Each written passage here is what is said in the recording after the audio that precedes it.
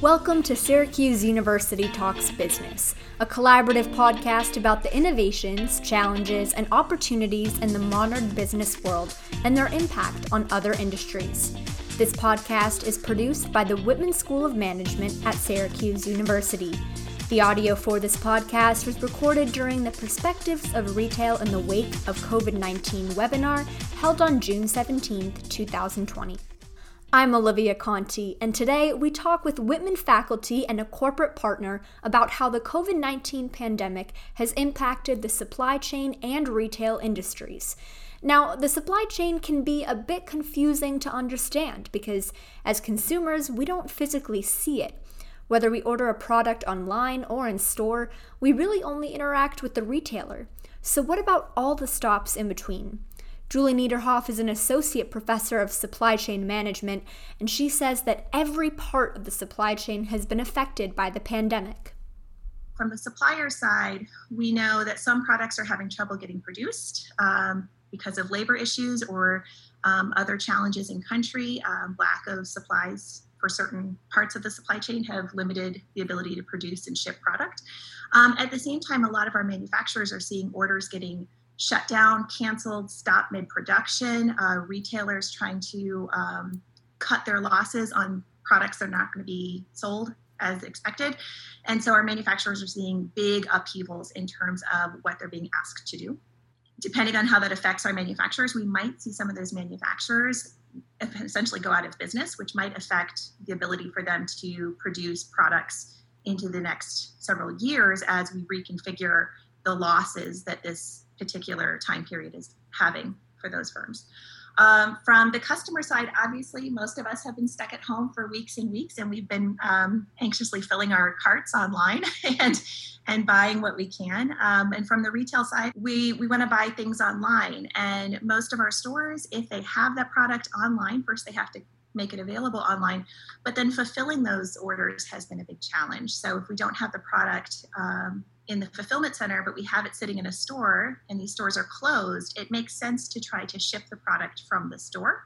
But that has added an enormous amount of complexity to the order fulfillment side.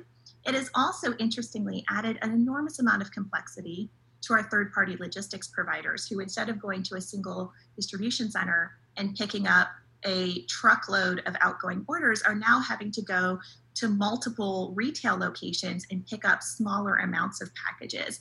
And so we're seeing not only an increased pressure on our distribution companies like UPS and FedEx and the Postal Service, having more demand to deliver, but also having a much more complex network of things to pick up.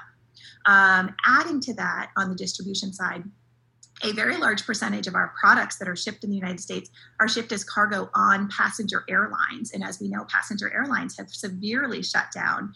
And so a lot of our air freight has been affected. So that distribution process of moving products around to fulfill those customer orders has also been severely impacted due to different parts of the coronavirus effect on our economic patterns. We've seen how difficult it's been for suppliers and distributors to fulfill orders, especially when it comes to sanitary and hygiene products. And then, of course, there have been mandated quarantines and social distancing guidelines that prevent consumers from actually going to the store. Retailers get less business, which naturally leads to store closures. However, Professor of Retail Ray Weimer says the predicted numbers aren't actually as bad as they seem.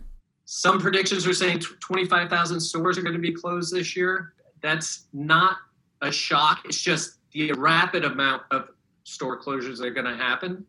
So why is that happening?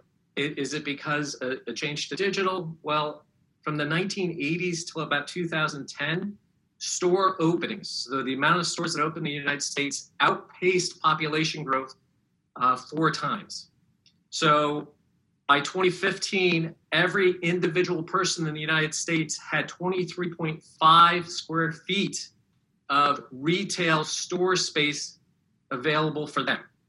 So we were definitely overstored. So supply and demand, you have way too many stores. Not all of them are going to be successful. So you would naturally see those closing down. But with the lockdown, the pandemic, et cetera, we've seen a lot of stores closing. So you see Macy's, even before this all started, was going to close about 100 stores this year. Nordstrom has come out during the pandemic, and especially when we were shut down, saying they're closing stores. Then you've seen accelerated problems because your revenue generation's gone. So JCPenney's filed for bankruptcy, J. Crew's filed for bankruptcy, Neiman Marcus has filed for bankruptcy.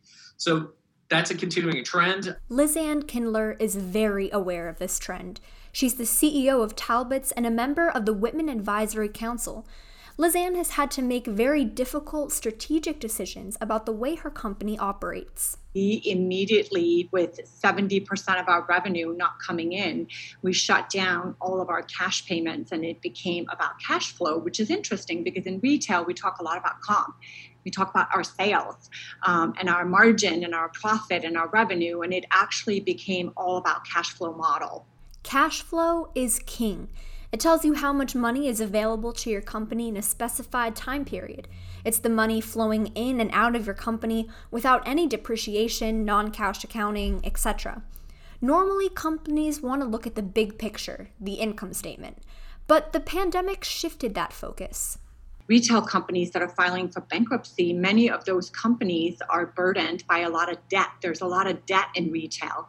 And when you're burdened by a lot of debt and all of a sudden you have no cash coming in, you have to pay your principal, you have to pay your interest on your debt. And that does put a lot of financial strain on retail companies in particular. Not only do retailers have to get out of debt, they have to manage to stay afloat. And that calls for a different way of thinking.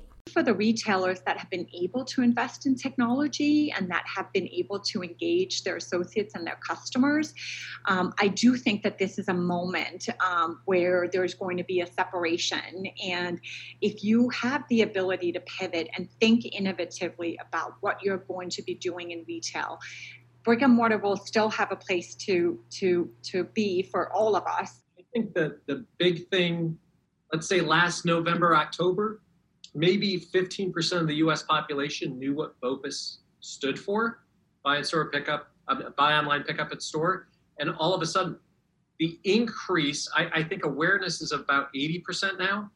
And the idea of curbside pickup, but going back to Lizanne's earlier point, it's can the retailer have the technology and the capability in place to be able to execute that well? Because if you say you have it and you can't execute it, you're going to have a lot of disappointed customers. Beyond online shopping and curbside pickup, how much more can technology do for the retail industry?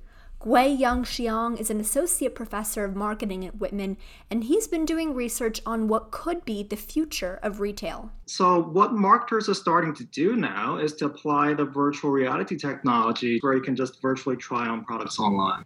Virtual showrooms, they have model photos on one side, and then on the other side, you can try clothes on your own, avatar. Professor Xiang's research has shown that virtual fitting rooms significantly increase sales, but there is risk involved. It cannot help increase sales when traditional promotional photos are also made available. So basically means you should not use both model photos and virtual fitting room at the same time, but it should completely replace the traditional promotional photos with virtual fitting room. Goodbye mannequins and hello personal avatars. Virtual fitting rooms might be the development we're seeing now, but retailers are always thinking about the future. Literally. Imagine driving up to your favorite store and an employee is waiting outside with a basket of exactly what you were going to purchase. It sounds scary, but there's a company already doing it. Even the clothing retailers are becoming providing drive-through like McDonald's now. So what McDonald's has been doing is using AI based on their data about what consumers previously ordered to predict what they will order when they come to before they come to the store. So when they're still on the way, because they have McDonald's app installed, they have their location.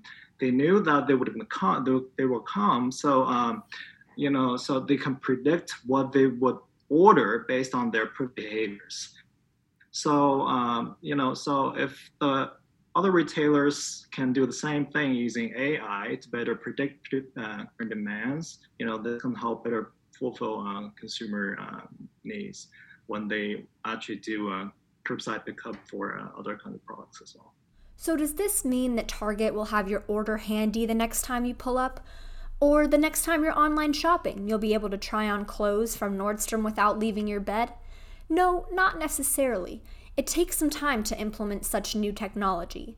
But while the COVID-19 pandemic has disrupted and threatened the industry, it is forcing retailers to think outside the box. This kind of creativity brings the exciting innovations that drive the future of retail. Thank you to Julie Niederhoff, Ray Weimer, Lizanne Kindler, and Guiyang Xiong for their time and expertise. I'm Olivia Conti. This has been Syracuse University Talks Business. I'll talk to you soon.